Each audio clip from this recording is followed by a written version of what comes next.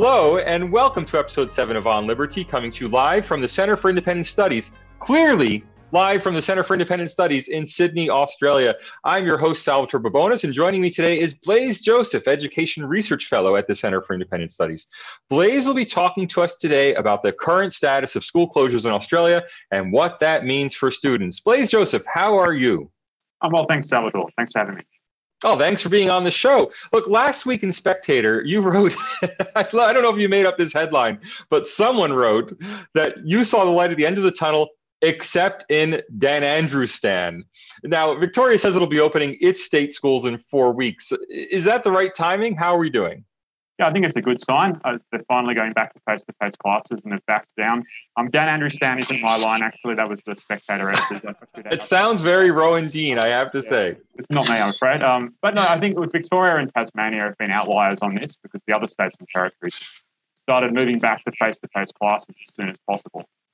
I guess it's an inevitable consequence of living in a federalist system, right? That states and territories are going to close schools and open schools at different times. But I think it is a good sign now that all the states and territories at least have mapped out a plan to move back to face-to-face classes. Because what we know is that when students are learning from home, there's a huge amount of inequity there. Lots of students learn less than they otherwise would, and educational results would suffer. So it is good that we're moving back to all schools being open now. Now, we talk a lot at CIS about competitive federalism, the idea that, different states, by having different policies, actually contribute to having overall, we find the best policy mix. Has Victoria been doing a service by keeping its schools closed? After all, competitive federalism seems to imply Northern Territory's open, Victoria's closed, and we see how things develop. Yeah, I think that's a good point. There's nothing wrong necessarily with states and territories doing different things. Well, I think what we can say is that the expert advice provided to the National Cabinet was completely ignored by Victoria for quite a long time. Because the expert advice has been very clear from the start. It's safe for schools to remain open. The educational advice was that students, especially students from disadvantaged backgrounds, would suffer as a result of schools being closed. And also it was going to hurt the economy because many parents can't work from home and also supervise their child's education. So I think what we have seen here is a policy which just isn't evidence-based. And I think that is concerning that when we have governments not following what the evidence is clearly telling them to do. Right. Now, is this about parents or is this about students? Is it about parents needing to work or is it about students needing to learn? I think it's both, actually. I really think it's both. Because on the one hand, most students, you would think, aren't going to be too disadvantaged from a few weeks away from school, right? But there's still a substantial portion, especially students from disadvantaged backgrounds, students in Year 12 who have upcoming high-stakes exams, students in, for example, Year 1 who might not have reading ability yet, and students with disadvantaged parents who might not have access to good parental support at home. And their learning will absolutely be hurt as a result of a few weeks away from school. And on the other hand, in regards to parents, it is true that for a lot of parents, they can work from home and sort of have a go at trying to simultaneously supervise their child's education. Not easy, and I think as we've seen, that just doesn't work. It's not a practical, reasonable expectation of parents. But there's a lot of other parents who just can't work from home without jeopardizing their income, whether they're tradies or bus drivers or whatever. I think for that reason, I think the public support for school closures has really tanked. I think we've seen sort of parents really rising up and saying we want schools to be open again, and we're finally seeing governments responding as a result. Right. Could I take this out of the social level and put it to the individual level? Because you have mentioned that many individual parents simply are unable to work and watch their kids, and especially the very people who we need most to be responding to a crisis, or we need most to be doing essential work.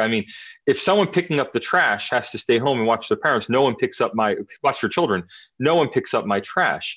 So what are the socioeconomic dimensions of this? Well, I think that's a good point. And I think just to clarify, schools in Australia have been open in the sense that they've told parents to keep their children at home if possible, but they have told parents that if it's not possible to keep your child at home, then you can send them to school anyway. So children of emergency workers and so on. So there has been some exceptions. So attendance has been around 5 and 10% in some states and territories. Now it's back up towards 90% again. But we should just make that smaller caveat that there has been some exceptions. But I think nevertheless, it does show, in my opinion, a bit of a cosmopolitan bias, to be honest, because for a lot of journalists or researchers or academics or politicians, you can work from home and it's not a huge deal. But for a lot of workers, you can't do that. And expecting them to work from home or to completely redesign their lives so that they can supervise their child's education is just completely unreasonable. Now, what does this mean for education, though? I mean, if you're sending your child to school and the attendance is 5 or 10%, clearly they're not running ordinary classes. Yeah, exactly. So what are they doing? Yeah, well, I think essentially students have been given a whole lot of work to do either at home or in school, and they're doing that same work. And it's typically what's been happening is students have been going into computer labs and have been supervised by a teacher there, but they're not doing anything different, which they would do to what they would just be doing at home. So in that sense, yeah, schools, to the extent that they have been open, have not been open at all as normal at all. And I think as a result of that, you see a lot of students who don't get that one-on-one support. They don't get the direct instruction from teachers to the extent that they otherwise would. And that absolutely does hurt their educational outcomes. Right. And what about homeschooling? I mean, is that hurting students' education, or is that only exacerbating the gap? I mean, we've heard a lot about parents who have books in the home tend to have kids who obviously start reading faster and such. And, I think that would probably just carry over to homeschooling, right? I mean, aren't there massive advantages for some people homeschooling versus others? I mean, I'm a university professor. If I had kids, they'd probably learn nothing. But some people are really well equipped and some are poorly equipped. Yeah, that's absolutely right, Salvatore. That's absolutely right. The truth is, if you're learning from home, the amount you're going to learn is going to depend to a large extent on your parents' educational background, the extent to which your parents can help you with that learning, and the extent also to which they have time to help you at home and aren't busy doing work. So in that sense, yeah, this does exacerbate existing inequities. I think no doubt about that. There's been some estimates done to the National Cabinet which said that if you kept this up for 2 terms, students from disadvantaged backgrounds could fall behind by up to 4 weeks in reading and around 6 weeks in numeracy across 2 terms. So it's good we haven't got to that stage. It's good that sort of most of them have been capped, maybe maximum, say, the equivalent of 1 term or a bit less. So that's good. Right. So the results won't be as bad. But nevertheless, I think there are a large portion of students out there who have been disadvantaged as a result of this. Right. Now, you did mention earlier on that that states weren't necessarily following the expert advice that had been given to National Cabinet. Now, you probably know I myself have been very critical of expert advice over the years. I mean, what expert advice are we talking about, and how much do you trust it? Well, it's a good question. I guess in Australia, given we seem to have done pretty well, I think it's reasonable to trust the expert advice here. But I'm not a doctor, but the medical advice has just been that students aren't a main spreader of coronavirus, and if they get it, they tend to be asymptomatic. So it's not particularly, it is actually quite safe for students to go to school. And so there has been a reasonable concern around the health of teachers and ensuring that teachers can socially distance from other teachers. So I think that's a reasonable concern raised by the teaching industry. But I think, nevertheless, the advice from the start has been that it's safe for schools to remain open. And we've heard, for example, from one of the Queensland chief medical officers, that in Queensland, when they decided to close the schools, or at least ask parents to keep their children at home if possible, it wasn't because they thought schools were unsafe. It was actually to send a message. They basically wanted to send a message telling parents, this is actually really serious. They thought that if we don't close schools, people won't take it seriously. I think that is a bit concerning. I think so when you sort of move away from medical advice towards sort of trying to create public panic, basically, I think that is a bit concerning. And I think children, a lot of children anyway, have had their educational outcomes hurt as a result. Okay. Now, forgive me, I'm going to push you a little bit here. The expert advice, the expert consensus may be that it's safe for children to be in school.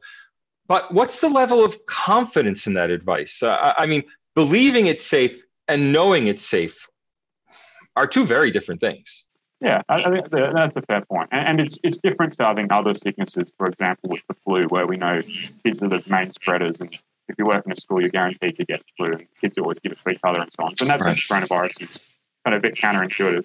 I think, nevertheless, you do need to go off the best available evidence. If you're going to have a government policy, you're going to go to the huge measure of closing schools and denying children a proper education for a period of weeks or indefinitely or months or whatever.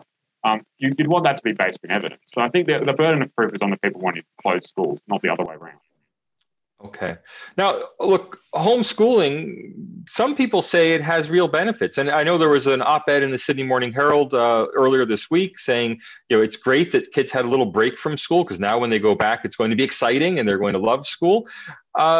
Is an extra summer vacation. Do you guys have summer vacation in Australia? Yeah, we do. Yeah. Yeah. Okay. Okay. Is an extra summer vacation necessarily a bad thing? Well, it's not necessarily a bad thing for most students, but I think for some students, particularly as we were talking about those from disadvantaged backgrounds, I think it is actually a big thing. I mean, the research on homeschooling is very interesting. So on average, students who homeschool actually perform better than students who don't homeschool. Right.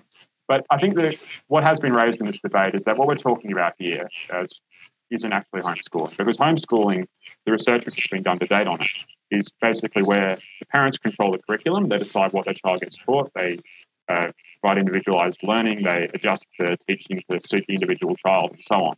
Now, none of that's been happening, right? Basically, parents have just been supervising the child at home, still using the school curriculum resources. So in that sense, you don't get any of the benefits of homeschooling, but you do get a lot of the downsides in what's currently happening. So this current learning from home, I don't think we'd expect to see any of the major benefits that you normally get with homeschool. Right. Also, there are, speaking as a social statistician, there are probably massive endogeneity in that homeschooling results, meaning that people who are likely to homeschool well are those who are most likely to choose to homeschool their students. Look, I'd like to take a minute just to remind everyone, we do take questions. Now, ordinarily we do that through the YouTube chat window. We know there's been a huge technological mess today. Those of you who've come through with us to Zoom, we really appreciate it. Of course, we make the whole video available on YouTube, but we have set up the chat window in Zoom as a place people can ask questions. I am assured by our producers that you can just click chat and type into that window and I'll see it. Now, no one has chatted yet, so I'd love to see someone enter a question. We can go to questions as soon as I start getting any questions. So please, okay, I have the producers saying, hey, Salvatore in the chat window, but do we have anyone who's actually listening saying, hey, Salvatore in the chat window? I'd love to see your knock jokes, but more importantly, I'd love to see your questions for Blaise. So if you can get that into the chat window, we can get started with viewer questions. Blaise, you're doing a lot of research for the CIS on education, and I know you're not just a one-trick coronavirus pony like a lot of us who've been commenting on the coronavirus crisis. What are the larger issues in education that you've been studying for CIS? Well, I think one of the key, the policy question education researchers have been trying to answer for a long time is how do we help students from disadvantaged backgrounds? Okay. Because we know, some schools do very well in Australia and other schools do not so well. And I guess the question is, well, how do we sort of copy that best practice and make it common practice, if I could put it that way? So that's been one of the key questions.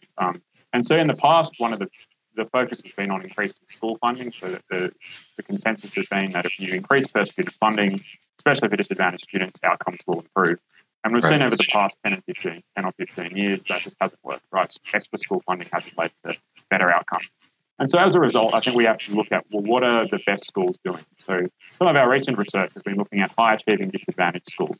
The schools in disadvantaged areas, which don't receive more funding than other disadvantaged schools, but still do really well. It's still high achieving. So we've been looking at some of the common practices and policies at those schools. And I think, there's a couple of key things there. I mean, one is certainly high expectations. We see that as a common theme. So school discipline, ensuring that students have a culture of respect and paying attention in the classroom, and there's a school-wide policy. It's not dependent on individual teachers.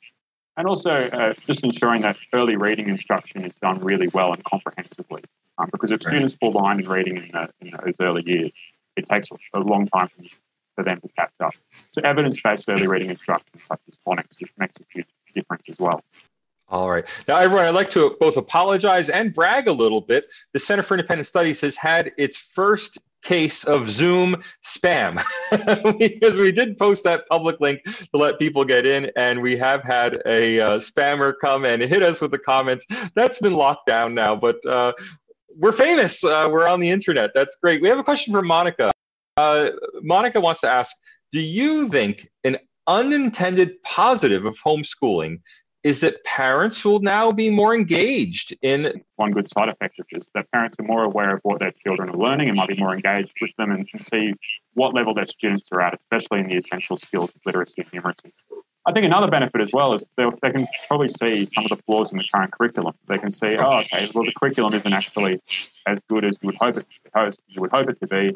It's not sufficiently focused on content, it's too much extraneous topics covered and so on.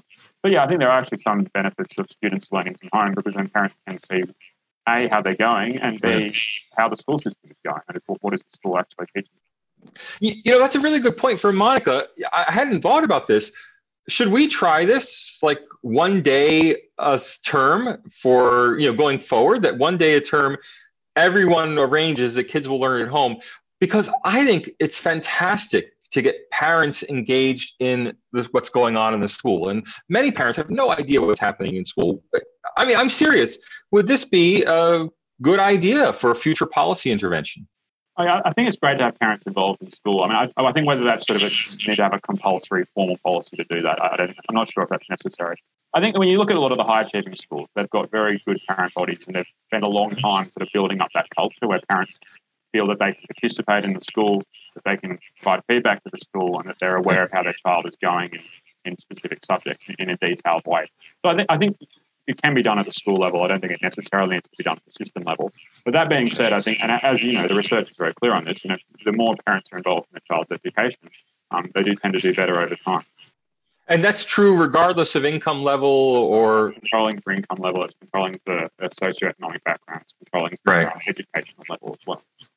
Right. Now, look, if anyone listening is still bearing with us and hasn't got their frustration levels over their head, we'd love to have you as a member at Center for Independent Studies.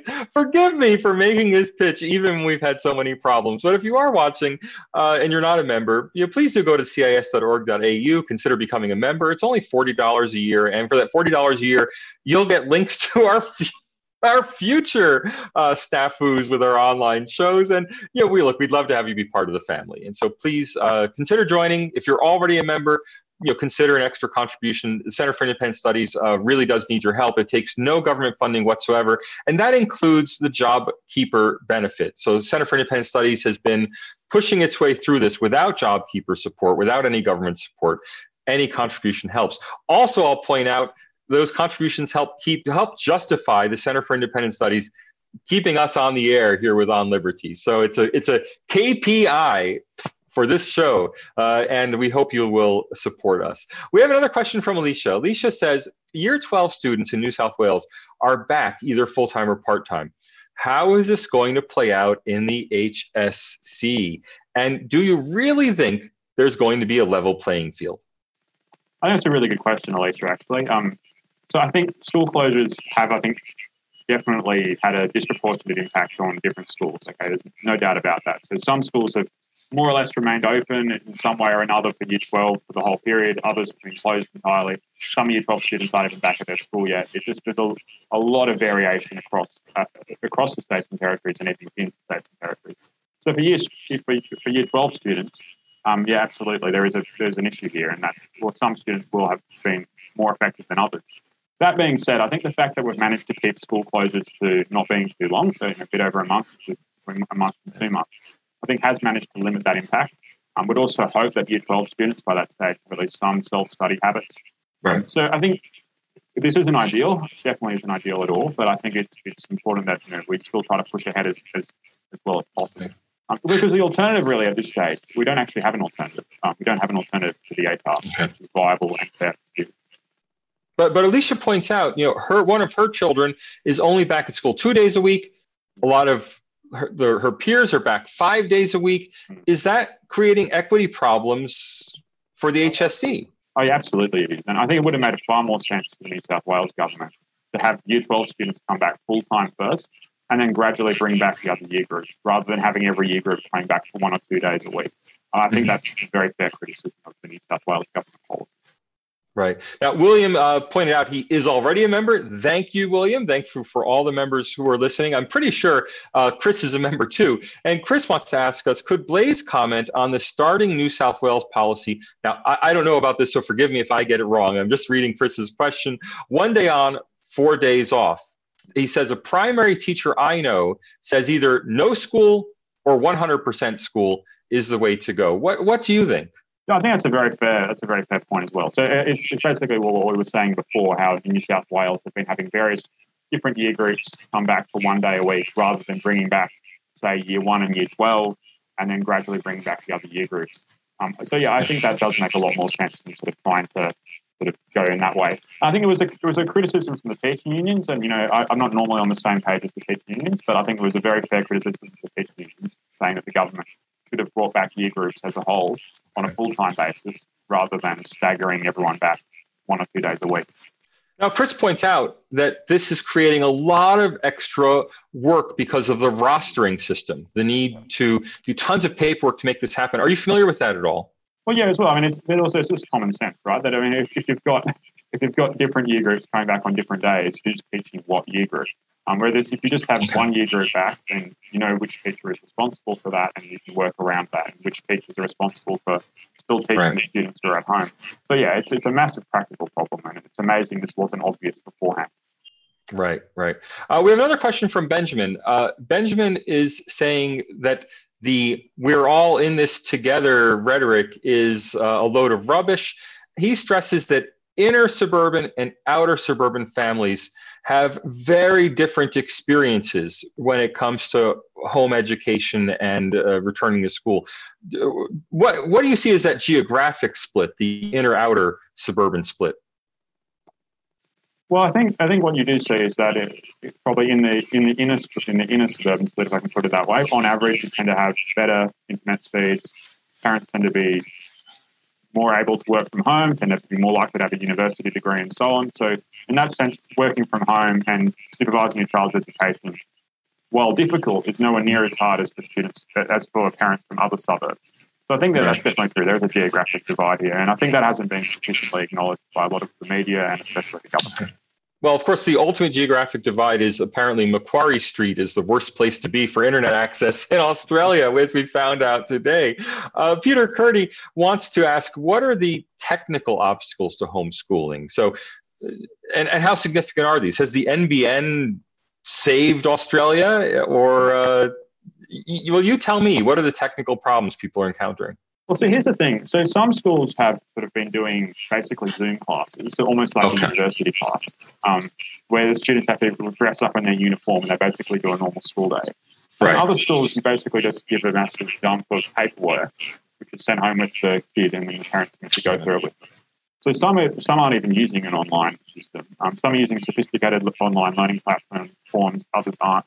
So to that extent, yes, there's a difference depending on how good your internet connection is. But there's also a difference in school, because some schools are doing sophisticated online learning and other schools are just basically handing over the work to the parents and expecting them to do it. So there's a big variation there as well. All right. We have another viewer question. What role has the teachers union had in the decision to encourage students to stay at home? Well, I think the teacher union has been very concerned about teacher health in particular. And I think they've been very much pushing state governments early on to close schools and ensure that people could learn from home. I think the concern is that was against what, as I said before, it was against what the actual medical advice was. Certainly that decision, I think, didn't take into account the fact that this was especially for students from disadvantaged social backgrounds, and they didn't take into account the economic impact of school closures as well. So I think in that sense, I think the teaching unions have been pushing what is fundamentally not an evidence-based policy, fundamentally a bad public policy, albeit based on those very reasonable concerns about teacher safety, which I think could have been handled while also keeping schools open. Right. We have another viewer question about the ATAR. So what will universities do as far as admissions policies go in response to the school problems? We are so bureaucratized. I don't see admissions. I see students after they arrive, but I don't even know how they get to me. But do you have any thoughts about the ATAR? I don't even know what ATAR stands for, so you'll have to forgive me. But you tell us. So don't forget the ATAR. The ATAR is a rank, right? It's not a raw score. So you're being ranked compared to other students. So to the extent that everyone is in some way impacted by school closures, then at least everyone's equally affected and you can at least have some sort of ranking. I think that's been complicated, as I said, by the school closures, so it does mean that some students are disadvantaged. Hopefully, because the school closures didn't go on too long, we'll still be able to push ahead with a reasonably fair ATAR anyway. Of course, the ATAR is calculated on a state and territory basis, so it's as in students are competing against students in their own state or their own territory. So in that sense, the different policies between states and territories don't undermine the integrity of the ATAR too much. So I think, the ATAR is going to be not as good as it normally is this year. It's concerning. Some students are going to be disadvantaged, but it's nevertheless the best option we have at this time. Right. Now we have perhaps the most important question of all from Liz. And Liz wants to know, what can we learn from the learning at home experience to further innovate the delivery of education? What are we going to learn from the whole crisis experience? Yeah, well, there's going to be a lot of data which us education researchers are going to be able to look into for the next few years. It's going to keep us busy sort of looking at how coronavirus school closures affected student outcomes. So yeah, there's going to be a lot of research going into that. I think the key research questions for me are, is there a disproportionate effect on disadvantaged students? I think it'll be quite clear that quantifying that is going to be very important going forward. I think also, are parents able to actually work from home and supervise their child's education at the same time?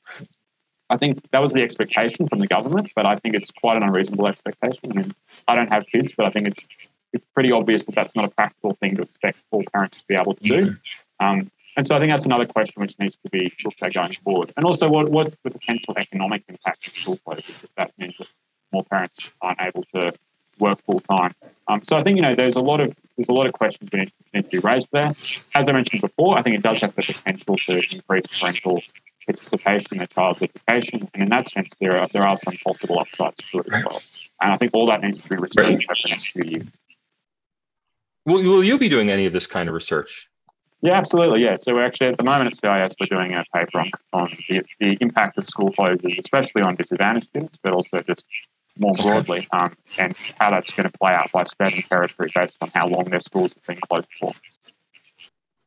Right. Now we have I can only describe it as a bit of a leading question from David. David wants to know, if there is a positive aspect to homeschooling, is it a reduction in the ability of teachers to indoctrinate kids with leftist dogma? And what do you think about that? It's a fair question. I'll leave it to you. No, it's a fair question. And I think, that is one of the reasons why a lot of parents homeschool. Do you have a fair answer for us? Yeah, well, I think, that is one of the reasons why a lot of parents homeschool. And from my perspective, it does depend a lot on the individual school. So if you look at the curriculum, broadly speaking, there's a lot of sort of dot points in the curriculum which could be well taught or they could be badly taught in an ideological way. So it does depend on the school and teacher. So, a good school with good teachers, you don't have a problem. But absolutely, it is true that in certain schools with certain teachers, you do get that activism. And to that extent, it's very reasonable for parents to consider homeschooling, especially if they can't afford a private school.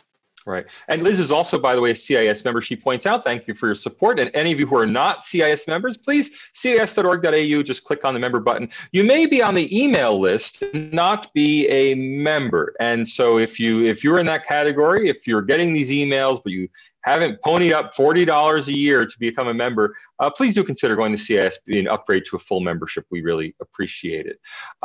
William wants to ask, or at least point out, that kind of going back to something you said earlier, parents are now finding out what their children are learning. Now, on the one hand, that's good. Parents are getting more engaged in schooling, perhaps.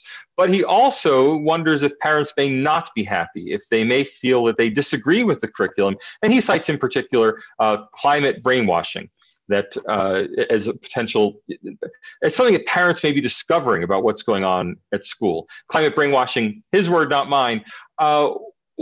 What do you think? Are parents going to be upset now that they're finding out what their children are learning?